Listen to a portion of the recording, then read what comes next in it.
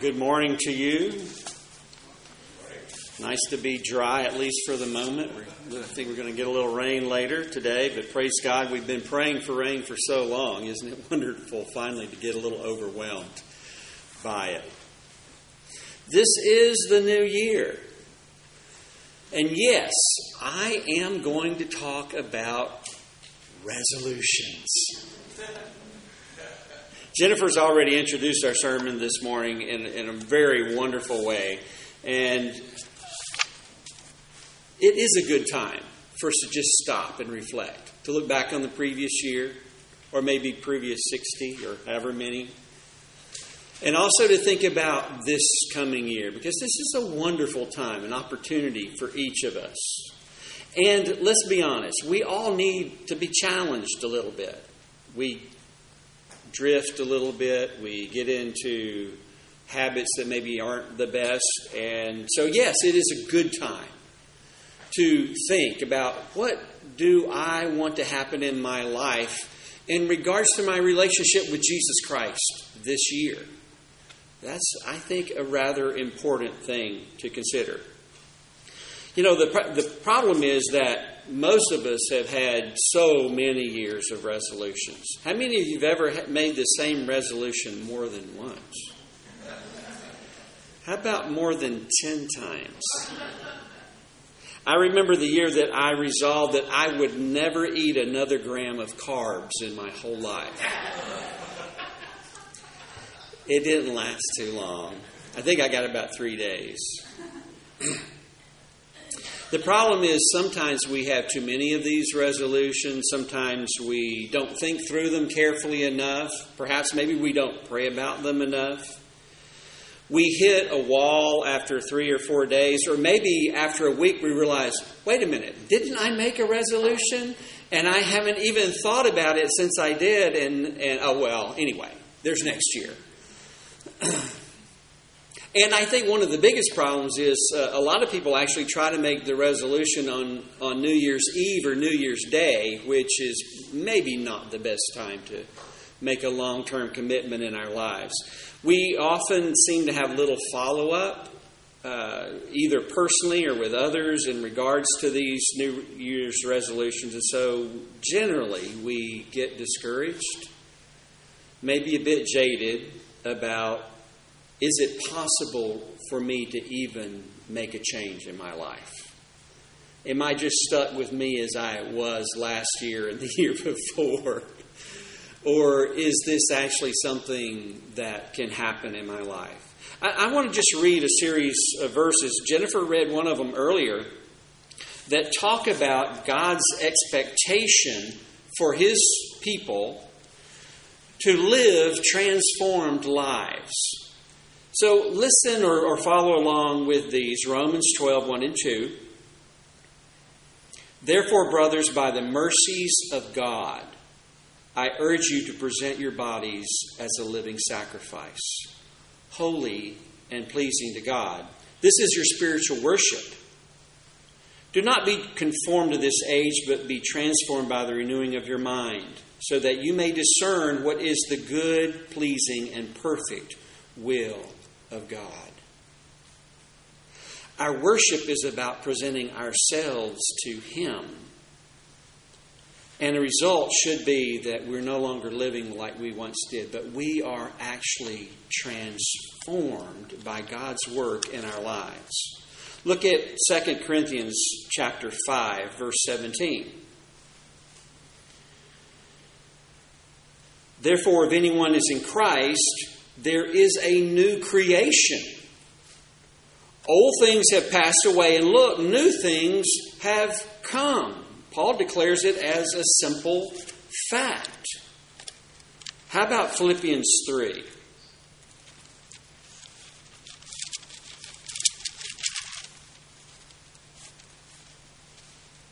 (12 through 14). Not that I have already reached the goal or am already fully mature, but I make every effort to take hold of it because I have been taken hold of by Christ Jesus. Brothers, I do not consider myself to have taken hold of it.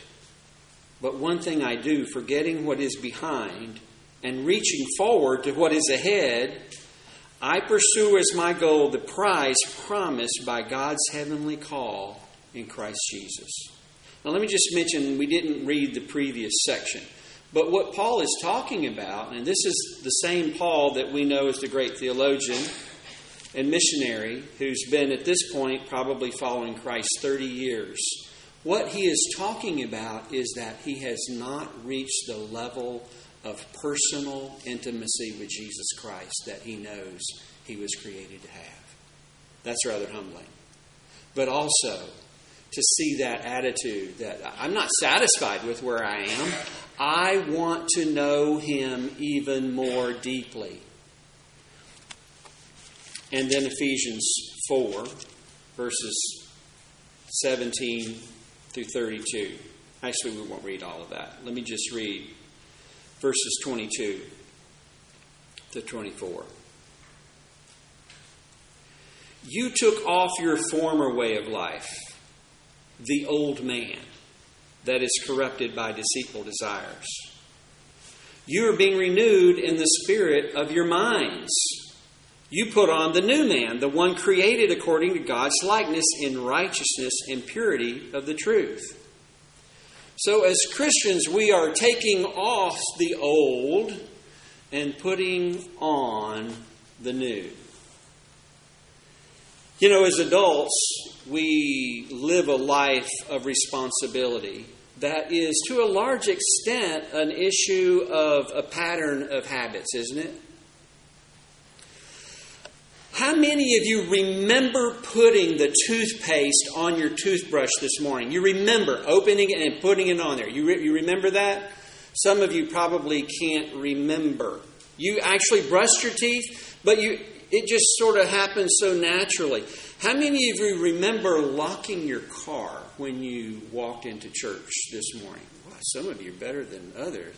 That's amazing. I don't remember this morning. I'm going to assume I did.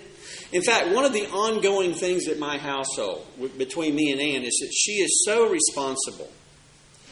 If she can't remember doing it, she has to go back and check.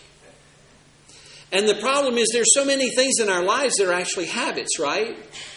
Do you remember turning off the light in the bedroom when you left home this morning? Some of you may, but most of us probably don't. It just sort of happens as you walk through the door. You just hit that light. There's so many things in our lives that are actually a habit. We hardly think about it. Let me ask you this. How many of you got up this morning and had a long debate with yourself about whether you would come to church? Now, for those of you who did, I am so grateful that you're here. We all are. But many of you got up, it's Sunday morning. It was not something that you had to stop and think about. You knew what time, and so you got up, in essence, by habit.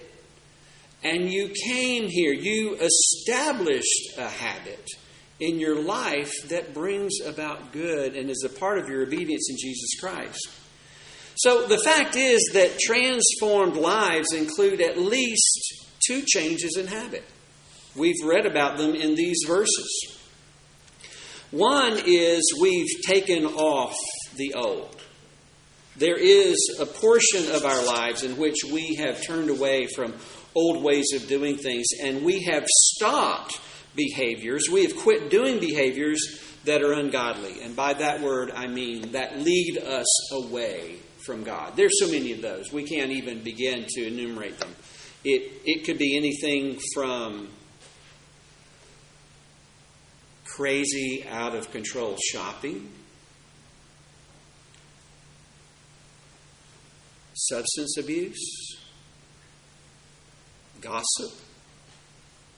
We could make a long list, couldn't we? So many things that lead our lives in the wrong direction. And in Christ, we know that these things are not what God intends for us.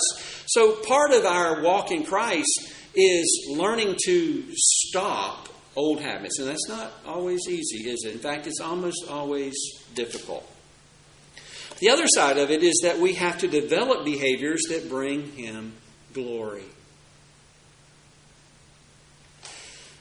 And the longer we've done them, and the more consistency that we've carried them out, the more automatic they become. And that's when a behavior actually becomes a habit.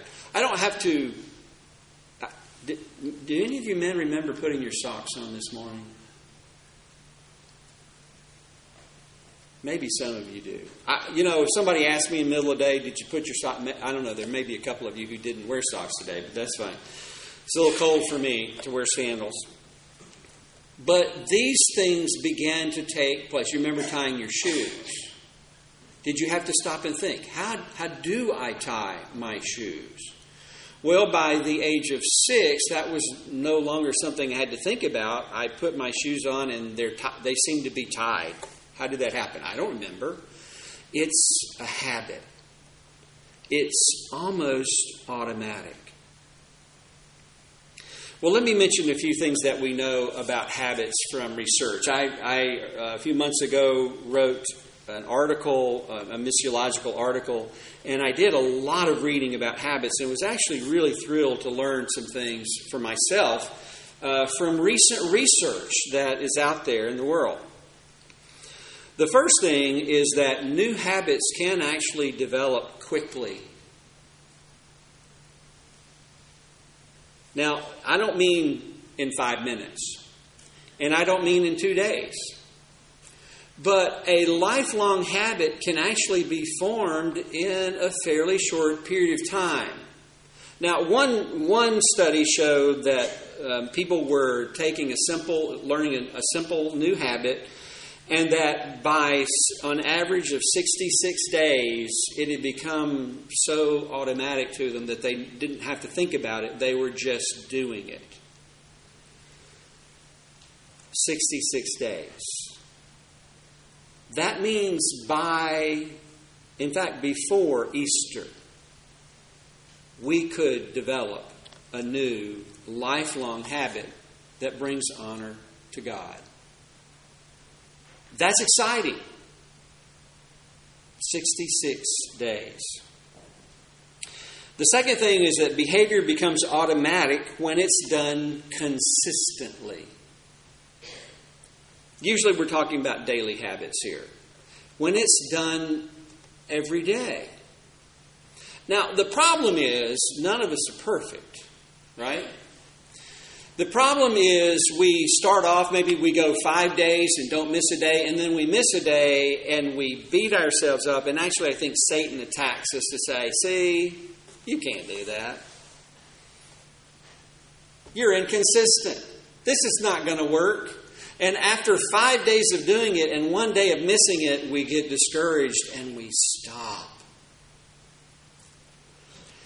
So what the researchers found was that consistency, not perfection, is realistic and powerful.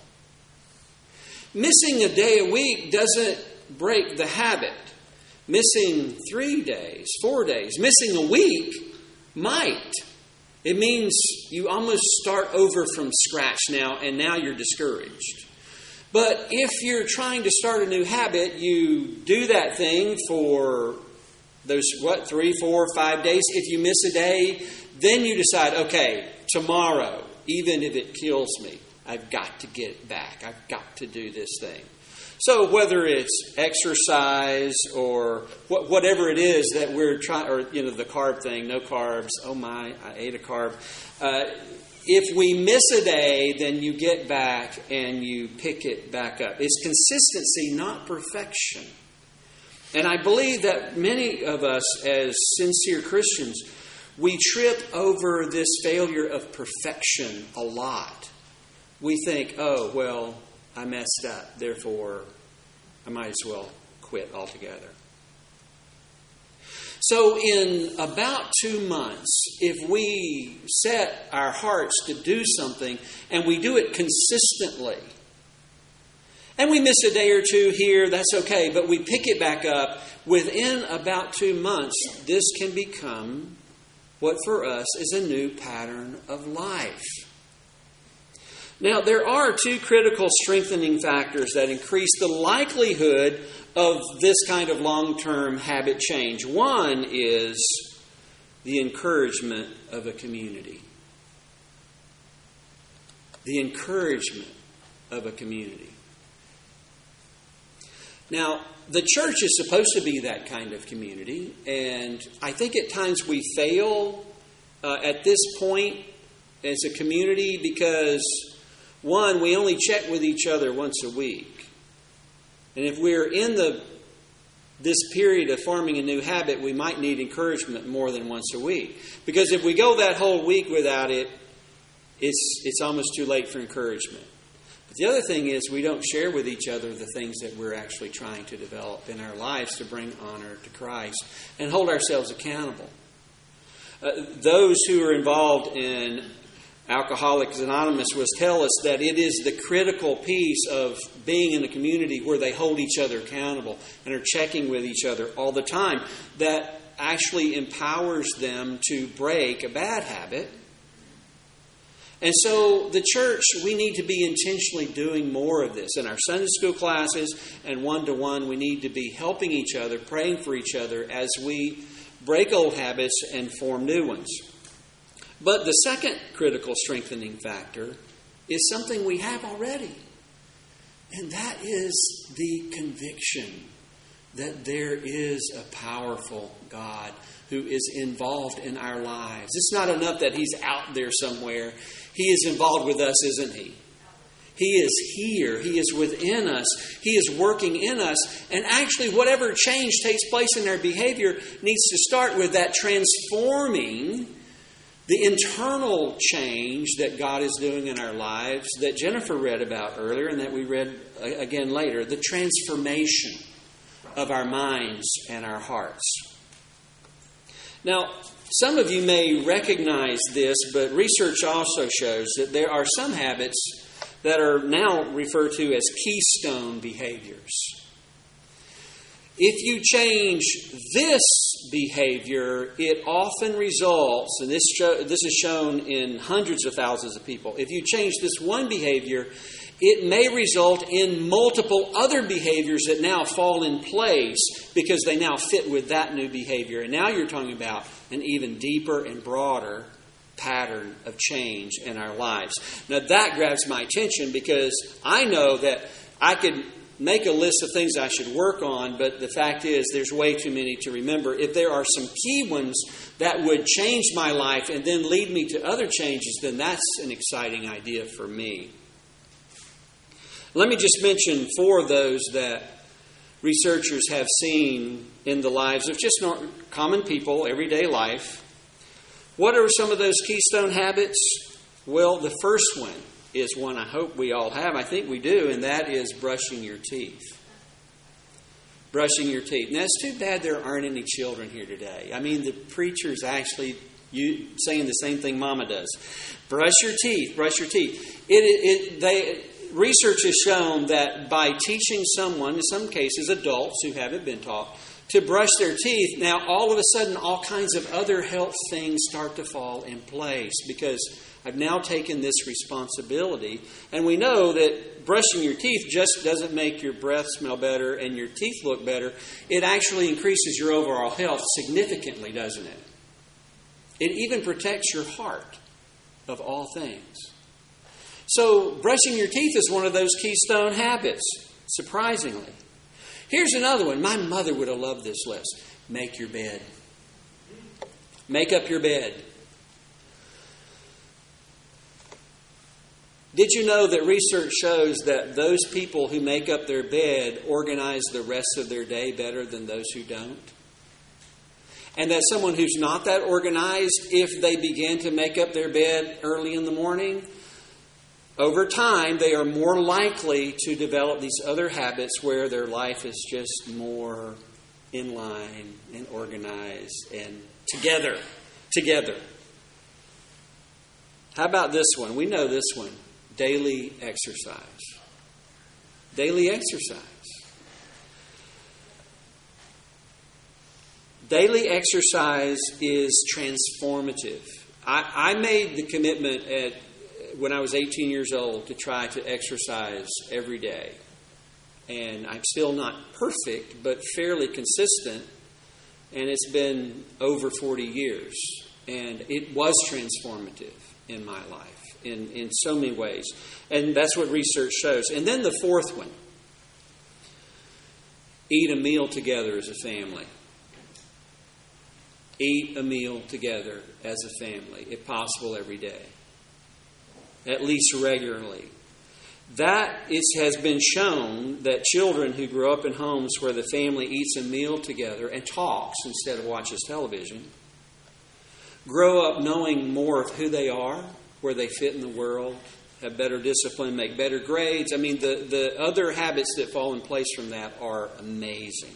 So that's 4 secular keystone habits that are good for all of us. If you're not already doing those, I would just imagine, that'd probably be a good thing. But that's not what I'm suggesting to you today. I'm not up here to tell you to brush your teeth and make your bed. Though those are good examples.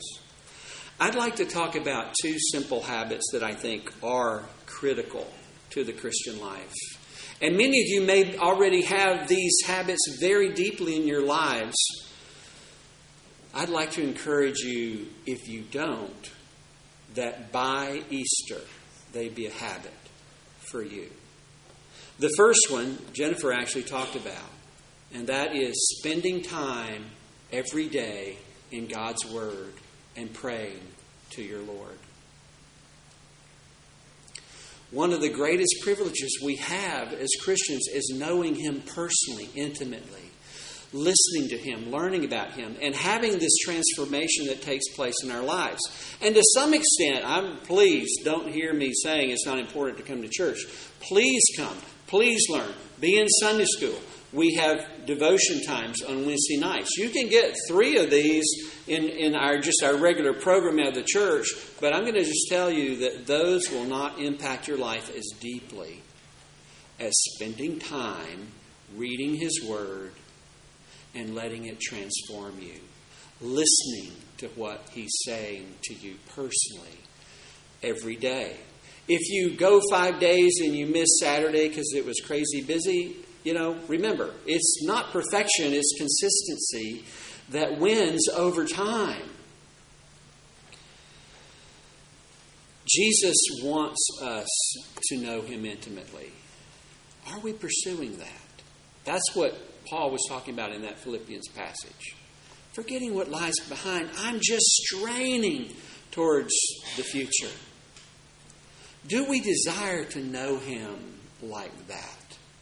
I remember when I was first falling in love in college, and yes, her name was Ann. I couldn't wait for an opportunity even to see her for 10 seconds. And God convicted my heart at that time. He said, I don't think you're as interested in spending time with me. And boy, I was deeply convicted because it was true. And He was calling me back into a deep walk in intimacy. I have seen men transformed so powerfully by spending time in His Word every day, I could not believe the difference in their lives. A jihadist warrior who found Christ, and within a year, after spending an hour a day in God's Word, so transformed and so filled with joy, it was amazing to see the power of God in his life. That's the first one. And I agree with Jennifer. I think one of the problems we have in this area is that we set goals that are too high. Honestly, unless you're already a serious reader, I would suggest not trying to read through the Bible in a year, not trying to read a new book a week or anything like that. I would suggest 15 to 20 minutes a day, at least start there, of just reading God's Word and praying. Tell Him what's on your heart and listen to see what is on His heart in regards to you. And the second one is regularly working to make disciples. Jesus told us that the purpose of the church was to go and to make disciples. And when we come together, we're hopefully being discipled ourselves. We're being encouraged and we're learning and we're following Him as we're together. But this is the task that He's given to every one of us. And so I ask you, how are you encouraging disciples in your life. Now, it may be that you're teaching a Sunday school class. That's certainly it. It may be, I know of a woman in our church who, just because of, I think, her gift of listening, has greatly encouraged the discipleship of a new believer in our church. There are so many ways to do this, but if we're surrounded by people who don't know Christ, we need to be sharing about Him with them. And for those who are fellow believers, we need to be finding ways to encourage one another. This is the purpose of our lives. And if we're not committed to this particular purpose in the lives of those around us, then how can we expect to sense this excitement about following Jesus Christ? I don't know where you are, and I don't know what God might be telling you to do. But this I do know, that if we trust Him, give our lives to Him, and make these simple commitments, that we could have a new pattern of life by Easter that would bring joy and fulfillment to us and great honor to Him. We're going to stand together and sing a hymn of commitment. Wherever He leads, I'll go. Will you go to your neighbor? Will you go to your chair to read your scripture? Will you go where He leads? That's our commitment.